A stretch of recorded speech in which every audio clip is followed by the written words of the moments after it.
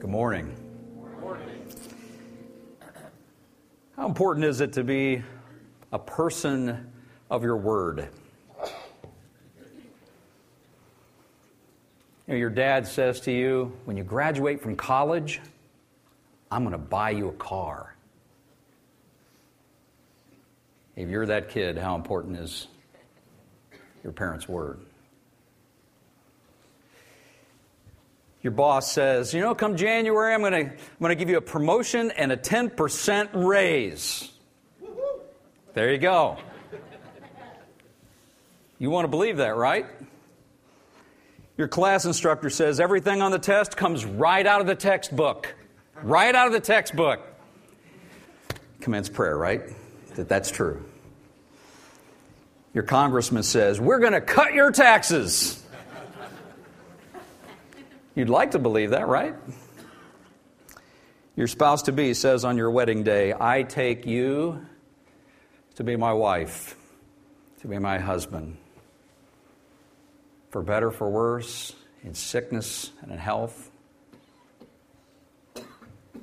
Until death do we part.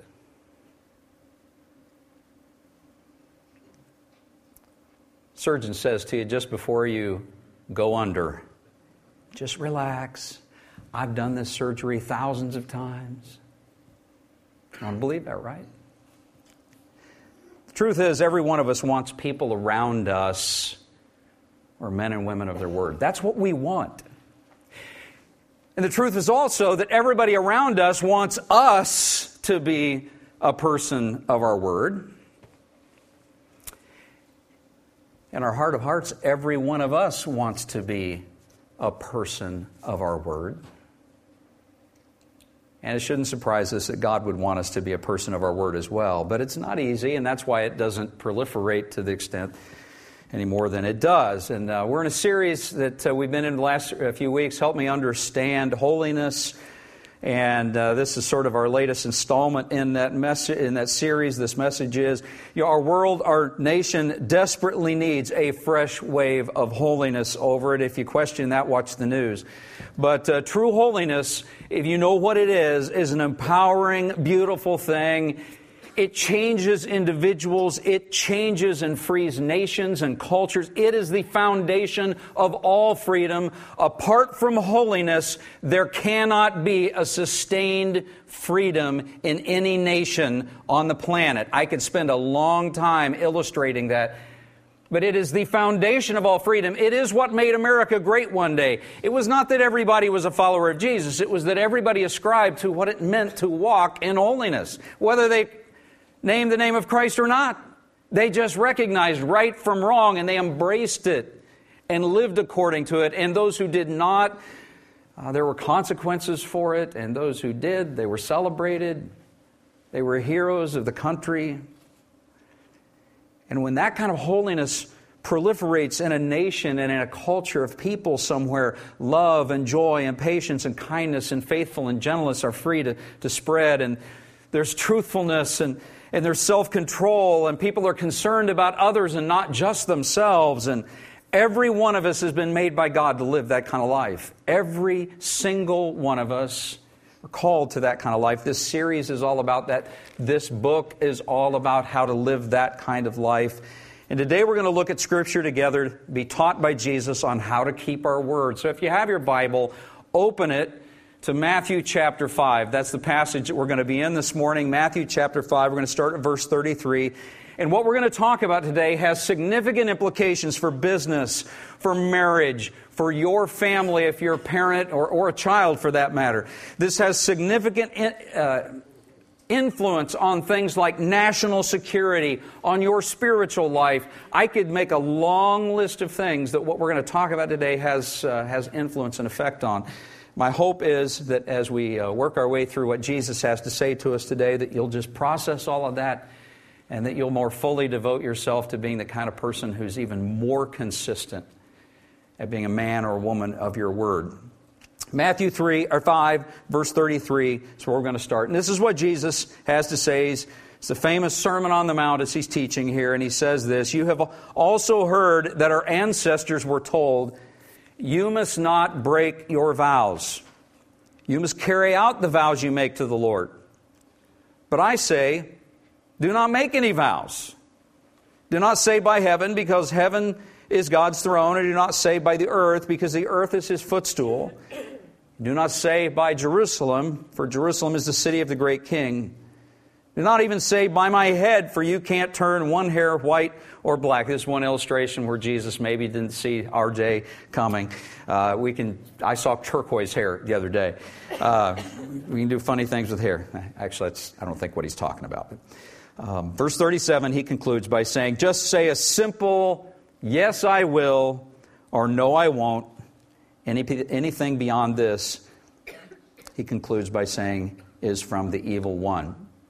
Jesus is sharing here in these verses some of His wisdom. And if we take His counsel seriously, every one of us can become more consistent at being a person who keeps our word. And for the next few minutes, we're going to focus our attention on 3 keys to keeping promises, to keeping our vows. 3 keys that if we'll take seriously, will change us, will change our entire relational sphere, and if enough of us do it, can change the world. Jesus touches on a lot of things in these verses, and the first key that He hits on is this: don't make vows, don't make promises. You want to be a person who keeps your vows and promises, just don't make so many. Good place to start is just make fewer promises, fewer vows. And Jesus' point in these verses was not to say that we should just avoid swearing an oath if you're the President of the United States to be. He's not saying that. He's saying don't take the oath of office. He's not saying don't swear an oath of honesty in a court of law, where you swear to tell the truth, the whole truth, nothing but the truth, so help me God. He's not saying don't do that. He's not saying we should avoid wedding vows. In context, he's highlighting the fact that the commandment's already been communicated. Numbers 30, verse 2, where he just says, you make your vows, you keep your vows. Don't break your vows. You must carry them out. He's highlighting that. And in context, when he says don't make any vows, what he's saying is you'll break fewer vows if you make fewer vows. You'll break fewer promises if you make fewer promises. Because guess what? If you make one, you got to keep it. That's what his point is. Verse 34 here. Which is to say, if we don't promise to make a casserole dish, or to help fix someone's car, or to eat less and exercise more, or if we don't promise to give money to someone or something, we don't risk breaking our promises. We can still do those things if we want, of course, but we've not put our reputation at risk by making a promise, a vow that we don't keep. Don't make vows. Don't make promises. Have you noticed that it is just everywhere? I mean, we make promises about things. Jesus is just saying, throttle back on the promises. Just make fewer, so you can deliver on the ones you make. Second key to becoming someone who's more consistently a person of their word, as we listen to Jesus here in these verses, that when you and I do make a promise or a vow, we need to eliminate hidden exit clauses. We need to eliminate hidden exit clauses. Now, here's what I mean by that. And some of you maybe can identify with this. Some of you maybe just think I grew up weird in Oklahoma, and maybe I did.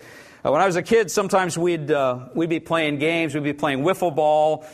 And as we would run the bases on a home run that just sailed out there. Do you even remember what wiffle ball is? Do we even know what a handful. Okay? It's a little plastic ball, plastic bat. You can still buy them.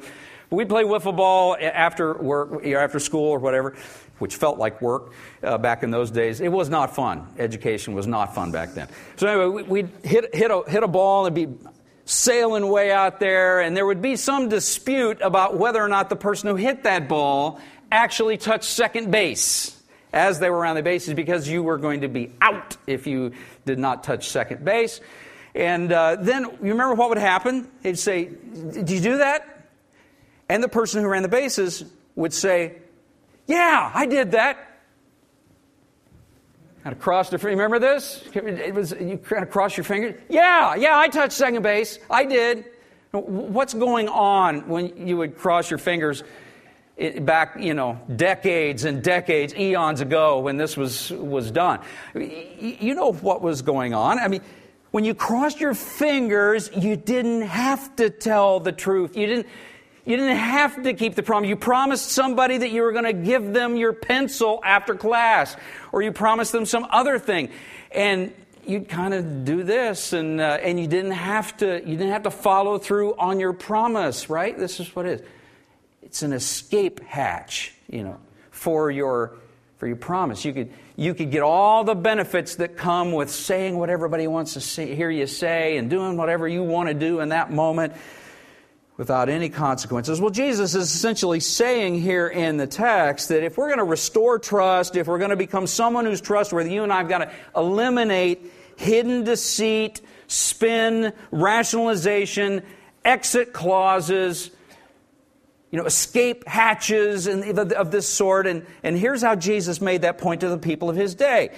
He said, if you're going to make a promise, a vow, the way it happened in His day is people would say, well, I promise by God that I'm going to help my neighbor rebuild his or her fence. I'm going to do that.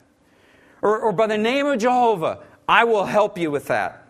Well, what was the problem with that if you're that person? According to Numbers 30, verse 2, you got to keep the vow. You got to follow through on the promise. You got to do it. There are consequences for not following this. So what do people do? It became common for them to, by heaven, I will help you do this.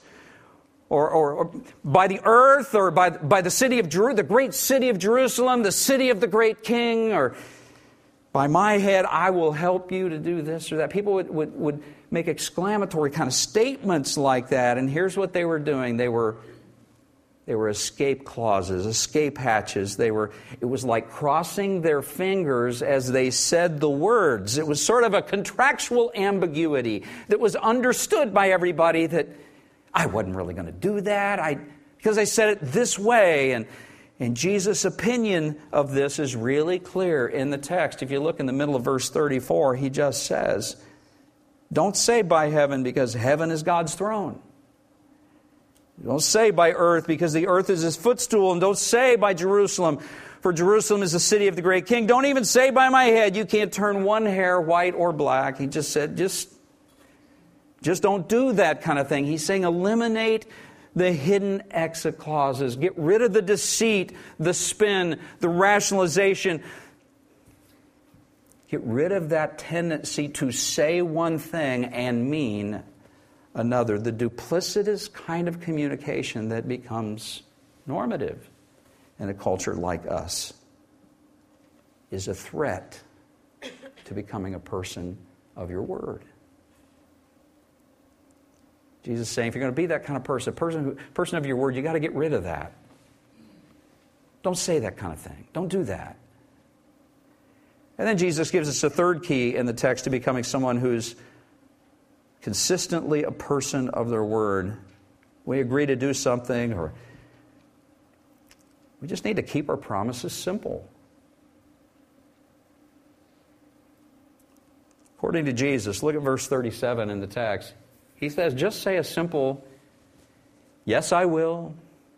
No, I won't. It's interesting. He says anything beyond this is from the evil one. It's just like he said, anything more than that makes me think of the evil one, is what he's kind of alluding to here. If you remember the evil one in Genesis chapter 3, he spun Adam and Eve with sly promises and smooth words. And Jesus just wants us to understand that trustworthy people don't need to do that. If we're going to be trustworthy, you just let your life, your actions speak for themselves. You keep your words simple. Don't try to impress everybody with grandiose, flowery promises. Just keep it simple. Yeah, I'll do that. No, I'm not going to do that. And of course, he's not just talking about our interactions with humans on the horizontal plane. He's talking about our relationship with God as well. When it comes to your relationship with God, you don't have to make grandiose, flowery, King James-esque promises. Just from a place of humility and simplicity, let your yes be yes, your no be no. So when you look at today's text, the question that just arises, what promises have you made to the people who are part of your life? Maybe it's your spouse. Maybe it's your kids. Maybe it's your employer. Maybe you made promises to your parents. Maybe you made promises to someone else. Are you hiding behind some rationale, some loophole, some excuse? If you get your fingers crossed behind your back, it's like you're just sort of saying, you're saying this, but you mean something else. And Jesus, through His Word, has sort of brought that to light this morning, and He's just saying, not for you.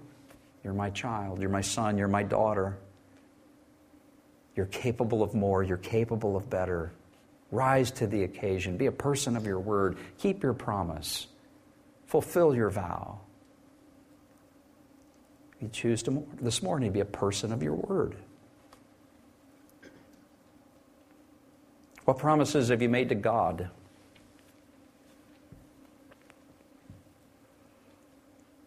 Maybe you said, I'm going to be baptized. I'm going to fast once a week, God. I'm going to do that. I'm going to read my Bible through this year. I'm going to get in a small group. I'm going to do the right thing at work, God. I'm going to do that. I'm going to do it. Even if it costs me, I'm going to do that. Promises. These or others have you made to God? Will you do what you said you do? You become a person of your word. This is a big, big deal if you haven't thought very deeply about it lately. We live in an age of unprecedented deceit, hype, verbal smoke and mirrors, rationalization. Just look at all the adjectives we have to describe it, and others that I could stack up. The world has never seen deceit like we see in our day. If you and I are going to be the people of God, if we're going to be the children of God, if we're going to be holy, if our nation is truly going to be free, it's going to be because you and I choose to be people of our word. And it doesn't begin in Washington or in your corporate office, where you work, or somewhere else. It begins right here with me, you. God wants us, needs us to be people of our word. With His help, we can do that. But we need His help. Maybe this morning you just need to look heavenward and just say, Lord, apart from your help, I can't follow through on some of the things I've promised to do. It's interesting. You can go back in Scripture. If we had time, we can go back through several passages that just paint this picture of if you made a hasty vow, you can go back and negotiate with the person and get out of it. There's those kinds of things. It's interesting, though. It's kind of like you don't just say, oh, I don't want to do that, and so I'm not going to do that, and they'll understand. That's not the biblical picture. The biblical picture is, no, if you've made a vow, you kind of go back and make that okay. Work through it. Some of us, that just fries our circuits because we just think, it's like a knot in our stomach. But this is part of why Jesus says, I say, don't make vows. Don't make these promises. He's protecting us from that. Maybe this morning the Holy Spirit is saying, you need to work this out, and what you need this morning is just help from heaven to follow through, because here's the thing. God made you and me to be people of integrity who keep our promises and keep our vows, and our world will be a better place if we do. Our marriages will be better.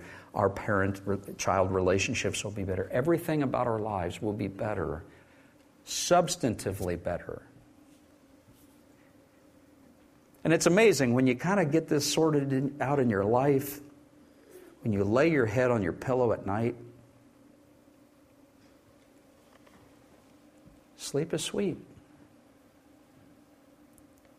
Because you're just not thinking about this promise I broke, this undone thing. It's what God wants for you, for all of us. I want to close with a quote from the late Christian author and speaker Lewis Smedes.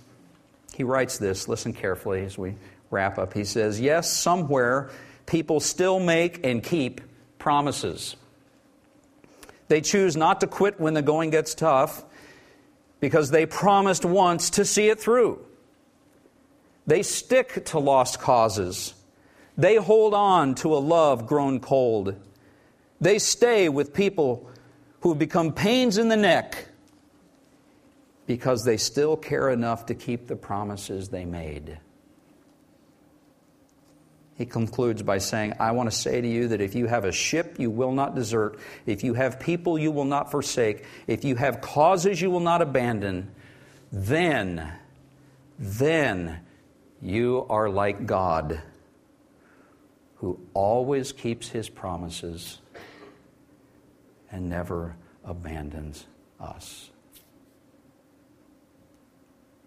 God says, "Be holy because I am holy." This is what He's called us to. Let's stand together. We're going to close in prayer. And as we wrap up, I'm going to pray that God will help us in this area. Maybe this morning you need to just give your life to Jesus, because the truth is you need His Spirit filling you to give you the strength to do the right thing. We can pray for you about that. You can come down afterwards and be happy to pray with you. Be happy to help arrange for you to be baptized one of these days as a physical statement with your body that I'm choosing to follow and obey Jesus. Not just today, but always. All the days of my life. Maybe you made a promise somewhere along the line. I'm going to be baptized. That's what the Bible teaches. Maybe today you just need to follow through on that promise and say, I'm going to obey. Let us know. We can help you with that. Maybe you got some other need in your life you'd like us to pray for you about. Some crisis, some health issue. We'd be happy afterwards to pray for you. But let's bow our heads, pray, and then we'll be dismissed, and we'll pray with anybody who has a need. Lord Jesus, we're grateful for your grace. We thank you that you always keep your word. And one of your promises was that you would never leave us, you would never forsake us. You've given us the truth and the promise that greater is He that is in us than he that's in the world. You promise that, yes, in this world you'll have trouble, but fear not, for I have overcome the world. On and on your word goes, just the promises that you have made, and you demonstrate your faithfulness day in and day out. And this morning as we're here, you've called us to be that kind of person. Maybe to not make as many promises as you've made, but you've called us to keep the ones we do make. Help us, God. Help us to be the kind of people that verbal agreement's all that's needed. You can do business on a handshake because our word is good. Pray, Father, for our marriages, that you'll help us to obey in that area. Help us to obey as parents and children. Help us to be this way in business settings and in our national responsibilities and our relationship with you. Thank you that you always keep your word. Fill us with your Spirit that we might become people who keep ours. Father, as we leave this place, help us to put all this into practice. Would you forgive us for those times in the past where we've fallen short? Because there's not one of us in this room who hasn't crossed our fingers and said one thing and done another. Our request is that going forward, by the power of your Spirit and with your presence, you'd help us to be different. For the good of your kingdom, for your reputation, for ours, for the benefit of our nation and our community, our families. It's in Jesus' name we pray now. We lift these things. Amen.